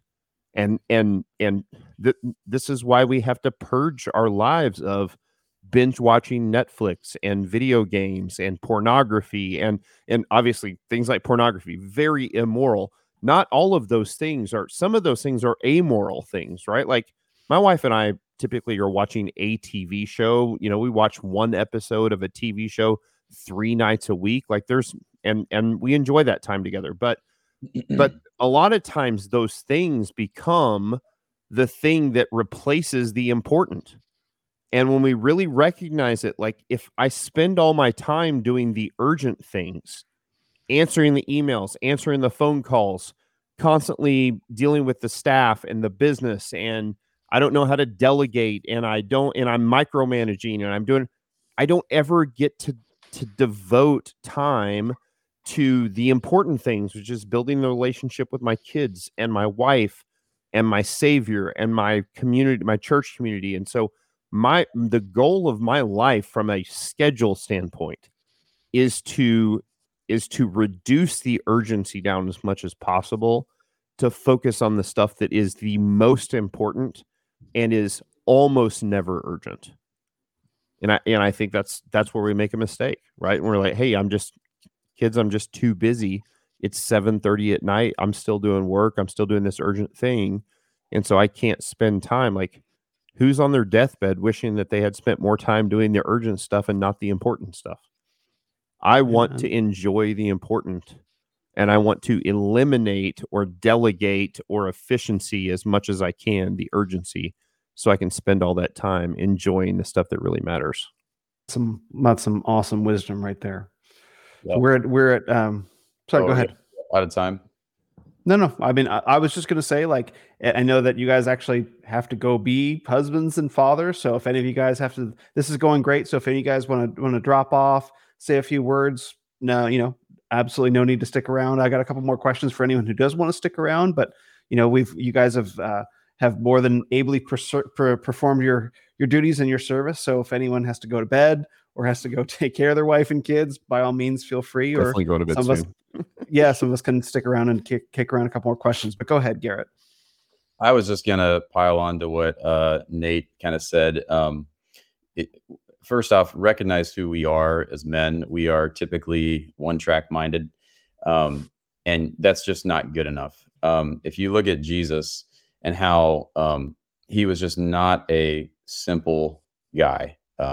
He was the kind of guy that would be able to totally smoke the top highly educated religious elites of his day. And yet he could also walk into the center point of the religious world at his time, premeditated, fashion a weapon, and then go and beat other men till they ran out of the temple. And he's also the kind of guy that would sit down and he would have infants brought to him, and then he would scold the leaders of the burgeoning church, saying, "Let the little children come to me." Right? Apparently, they wanted to come to him, so he wasn't like this scary guy in that context, right? So, so you just can't be a dummy, right? You can't be a meathead. You have to be able to pivot. You have to be able to shift gears. You need to be strong at your occupation, potentially. Maybe you have a hard job. Maybe you have to, exercise those broad shoulders a lot on the job, both metaphorically and maybe literally. But then you have to be able to come home, do a reset. You have to shift gears. You need to be gentle, tender. You need to bear the burdens. Love Doug Wilson. He says, you need to be hard for your family, not hard on your family, right? So you're the wall. You create peace inside the walls of the house so that they don't have to, have a harder time than they should, right? You absorb that, right? And you certainly don't want to bring it into the walls. So I just, to simplify it, I would just say, you ask yourself, are you one track? And if you are, stop it. Get better at shifting gears and being multifaceted like Jesus. Excellent.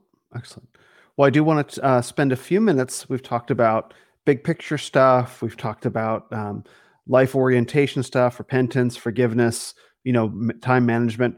I do want to spend a little bit of time talking about techniques, especially because one of the inspirations behind doing this panel in the first place was, Garrett, that you taught me some very important techniques when we met at the Trad Dad conference. And I'm pleased to say I've been using them, and they've been absolutely life-changing for me, in fact, which we'll talk about in a minute. But I just finished reading the New Testament today, the entire way through, 2 chapters at a time, using the technique that you taught me. So when it comes to spiritual disciplines for your families, for yourselves, like, what are some of the techniques that you guys use and that you guys favor, or that you found most effective? So Garrett, we'll start with you with some of the things that you taught me, because again, going all the way back to whenever that was, April, May, like that's a big reason why we're here today. Yeah, sure. So, in the Air Force, we had something called effects-based targeting, right? So, the normal life application, that would be principles, not techniques, or principles, not methods, right? So I know you just asked for techniques. I'll get there, but I want to teach men to fish and not give them a fish, right? So Right. the thing is that is important. You should be doing there's tons we could talk about, but you need to read the word every day of your life till you die. Full stop. You need to be leading your family in worship if you have a family. You need to be leading your wife. You need to be going to church. We could go on, but let's just, if we're going to stay in the spiritual space, then those, right? So don't get distracted with the techniques. Make sure you understand why we're doing the techniques, and make sure you're getting what you really need and not just doing whatever Garrett says, right? So with that disclaimer, there's a whole bunch out there in terms of, are you referring mainly, Will, to just reading the Bible? Is that Reading the Bible and 5122 and ACTS were the two things that you taught me that yeah. I use to this day. Yeah. I mean, none of those are in the Bible, right? They're not inspired. Right. The point is, hey, I was discipled by a elder in the PCA church when I was in undergrad. And you're growing as a young man and you want to know how to grow with the Lord. It really helps to have pegs to hang your hat on. Like, okay, give me something to do. Give me a checklist, right? And there's not necessarily anything wrong with that if it's done right.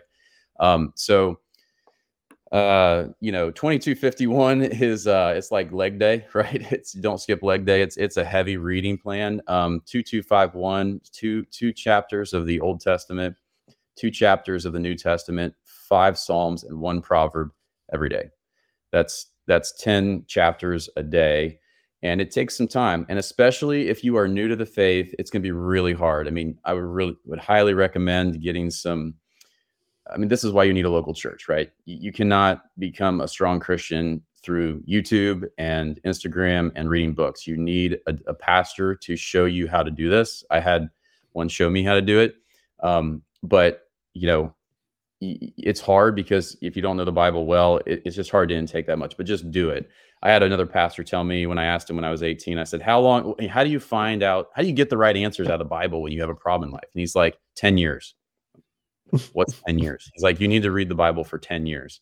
And when you read it for 10 years, then you'll start to have a familiarity with it where you can, you just kind of know where to go, right? The Lord speaks through his word. But anyways, to get to the point. So what that does for you, that gets you through the Old Testament once a year, the New Testament 3 times a year, and Psalms and Proverbs once a month.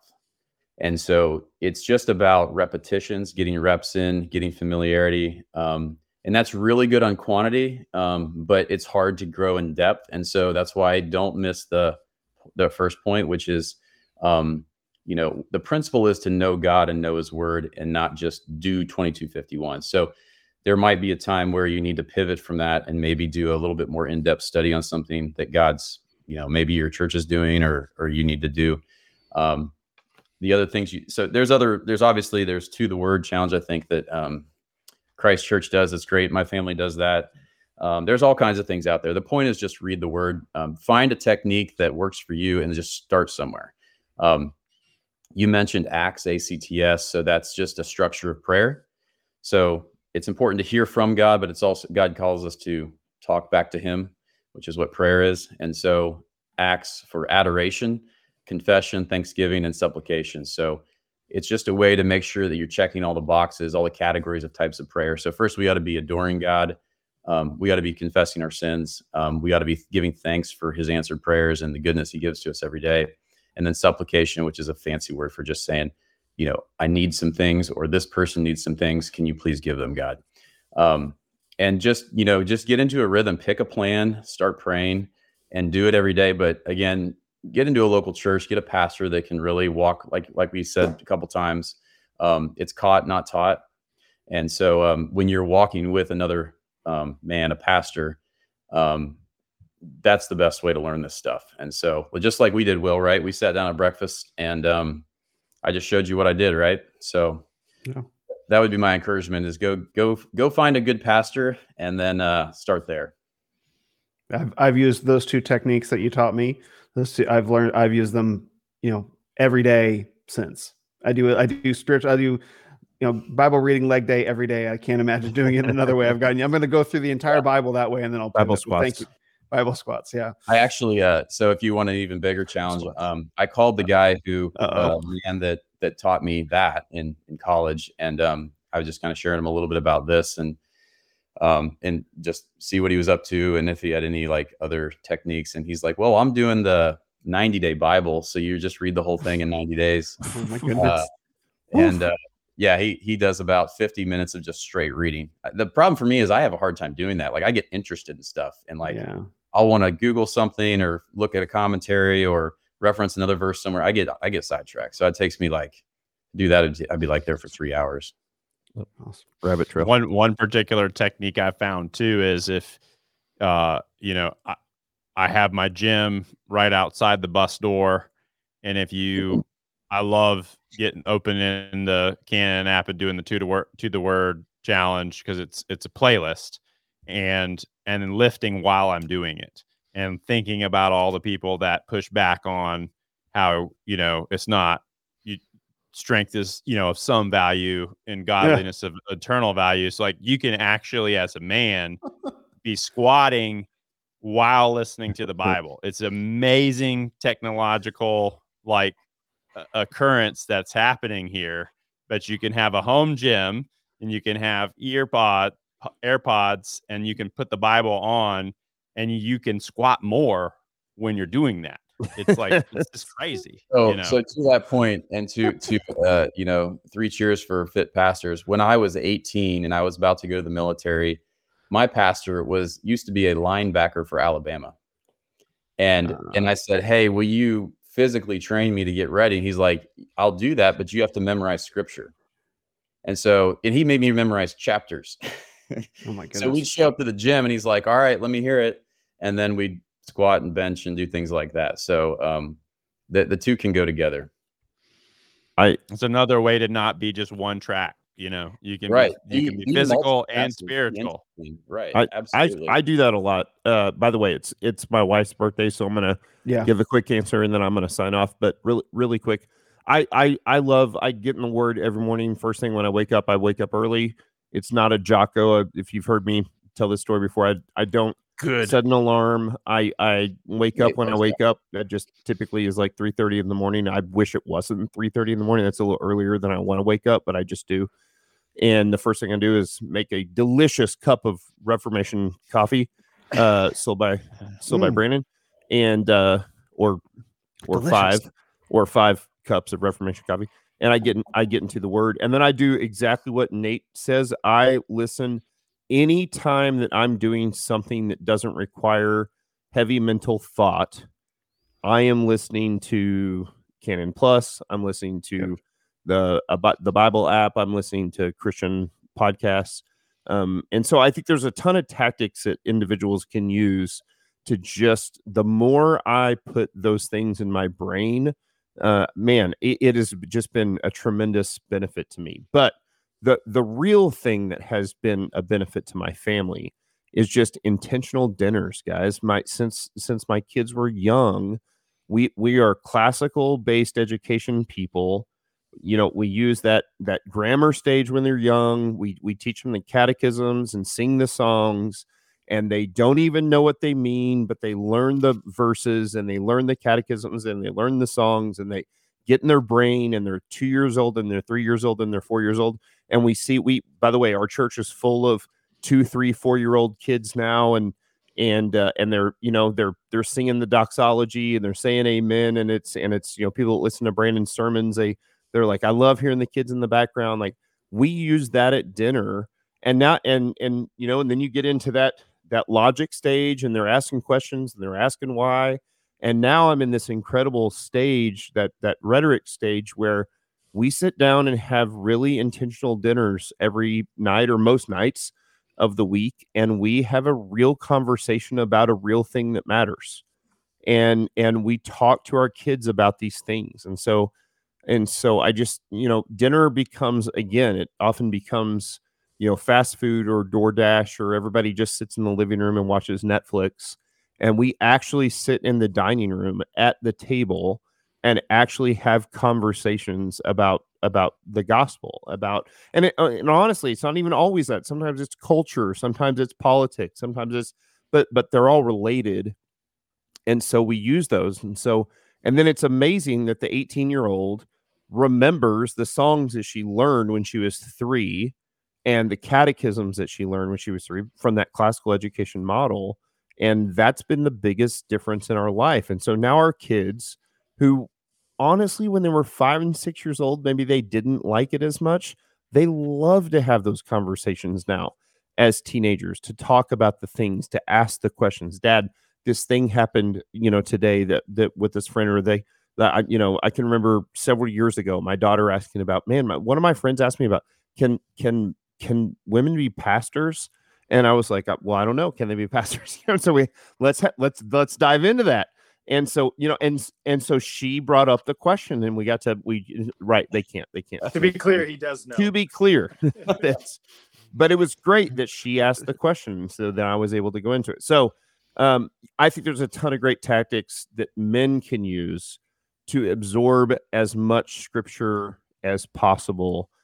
I think there's a million different ways, but I think it's really important to have, I know the word intentional gets thrown around a ton and it's overused, but to have really intentional dinners together. You're sitting at a table with your family. We all turn our phones upside down, on do not disturb. Nobody picks up a phone, and we eat a meal together, and we have family worship together. And we don't do family worship as well. There's things I'm still a little uncomfortable. Like, we don't really sing the Psalms around the table. I want to. Nate, by the way, I love your social media. I love seeing the stuff you post with your kids and in your bus and stuff. It's so cool.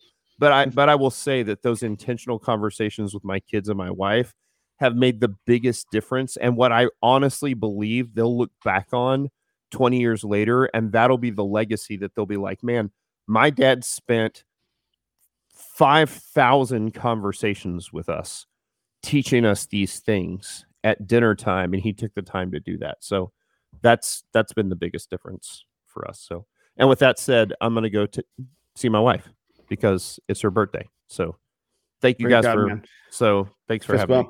So fist bump. Yeah. Thank you guys. Appreciate it. Thanks, Matt. God bless. You guys too.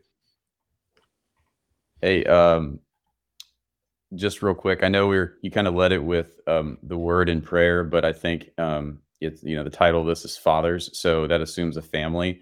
And this is, the evangelical world that I grew up in, which was just kind of broader American evangelicalism, and then kind of in the Baptistic world, the idea of family worship is just not present there. And so just a quick plug for a resource I thought was helpful. I'm sure there's lots of good ones. The one I found and used was Family Worship by Joel Beakey. And it's just a short book. You can read it in probably a couple hours at max. And so, just go get that, read it. I think I got it for free after listening to an Eric Kahn podcast. I think they had a link. He interviewed Joel Beakey. So you can go check that out and their discussion on it. But, there's a proverb that says, for lack of discipline, that he will die, led astray by his own great folly. So discipline is a wise thing to do. Building rhythms for word, intaking God's word, and then speaking back to him through prayer, having that relationship, but also modeling that and building that into the family's life through intentional worship. And we do Nothing Cosmic, like I said, Family Worship by Joel Beakey, but open up the quick prayer, asking for God to illuminate his word to our, our hard hearts. I teach through, my goal as a father is to go through every single verse in the Bible before my kids leave the home. And so, just take your Bible, divide it by however many days are left for your child under your house, assuming they leave at 18. And that's what you got to get and start reading, right? And just talk through it. You don't have to have all the answers, but at least so they have some familiarity with it, and you could have those conversations with them before they go out into the world. And then end with a more supplication type prayer where we pray a lot more for those around us, and then sing a song. We sing a song. It could be as fast as 15 minutes, or sometimes we go for an hour, especially if the discussion's rolling. So I would encourage for families, fathers of families, to get into a rhythm of family worship as well. Yeah, we just got done reading through Proverbs, and one chapter a day at bedtime. And then I ask, what did you hear to my youngest? And then I kind of work a way through, and they know, that they could get called on, and I'm looking for them to just, hey, what stood out to you? What'd you hear? And it doesn't have to be complex. You can trust that the word of God is going to have an effect on your kids, even though you're not following it up with this long homily of that you prepared and with your 3 points. It can be simple enough. It can be some days it's opening the Psalms and it's reading a short psalm. It's thumbing through and it's finding one that's a little bit shorter because the kids are falling apart and they need sleep really, really badly. And so we read that. But that's, and I joked at Trad Dad, just open your Bible and you just open the Bible and read a verse, read 5 verses, read a chapter. And after a while you can improve upon that. You shouldn't stay right where you're at. There's resources, but it really is that simple. Open the word, read it out loud, pray for your kids. And the other thing that's cool about young kids is they are very good at avoiding bedtime. And so if you developed a liturgy, an evening liturgy, you're not going to be able to put them to bed without reading them the Bible, because they'll say, oh, Dad, we got to read Proverbs, and oh, you can't put me to bed yet because you haven't prayed for me yet. And they will hold you accountable to those liturgies. And it works out. Anyway. Thank you, Nate. Brandon? Yeah, it's just would be echoing a lot of the same things. Is just have a purpose in it, and develop a plan, and make sure you're doing the right things, which are drawing your kids into the scriptures. And so that's for us. It was we would cover the passage of scripture usually for especially when they got into their teenage years. It would be for the passage of scripture that was either just the previous Lord's Day or this next upcoming Lord's Day, and we would just read through that, and I would have questions, and there was always inevitably lots of questions from my kids, especially my daughter, who is super inquisitive. Praying with them, praying for them, teaching them to pray, giving them opportunities to pray. We did, we have kind of fallen out of the habit. I'm a little sad to say, since she got married and moved out, but one of the things that was new for us in starting Coram Deo was that we sing psalms in addition to hymns, and so that was something that was a little bit newer for almost everyone in the church, and certainly for us. And so we have 2 new psalms for every month. And so we would sing them. And we oftentimes would read that particular psalm before we would sing it. And we would sing it together. And sometimes, we would just all sing the harmony, and other or the melody, and other times we would try to learn parts and sing harmony.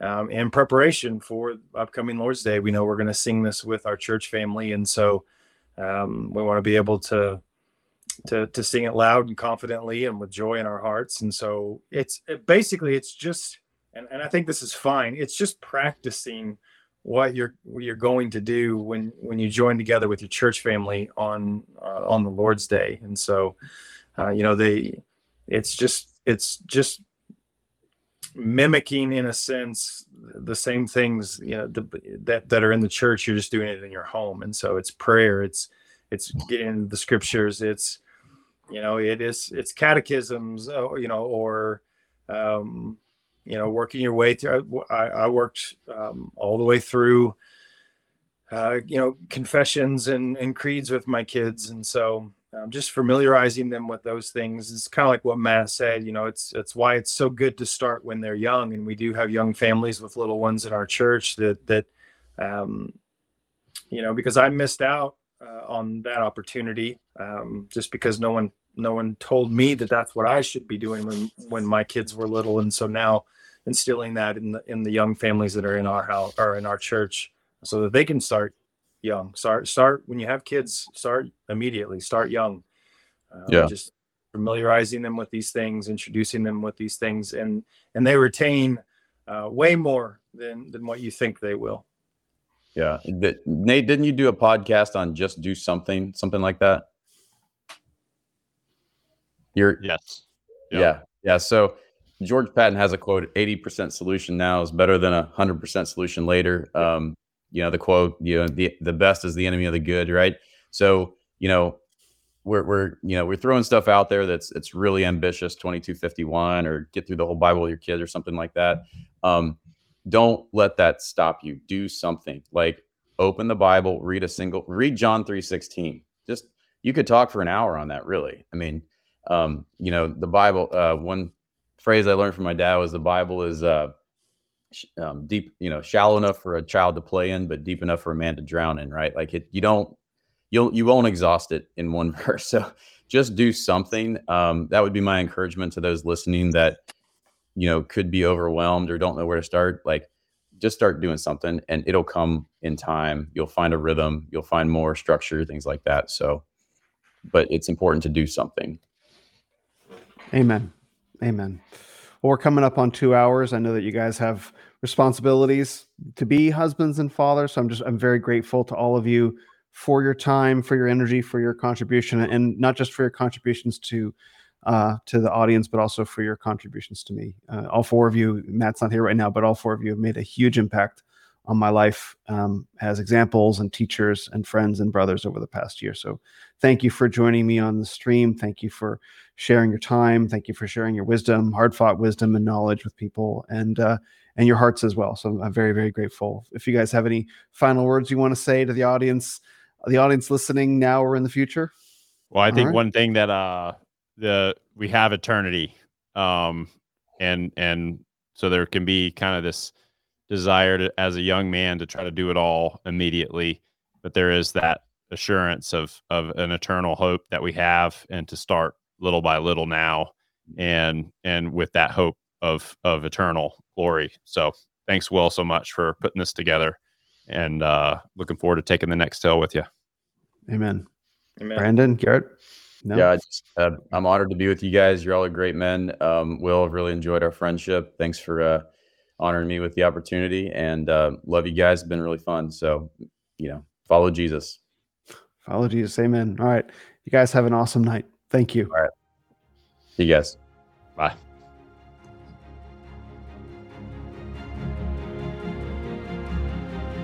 Thanks for listening to this episode of the Renaissance of Men podcast.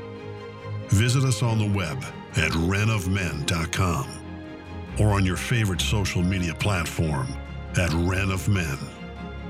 This is the Renaissance of Men. You are the Renaissance.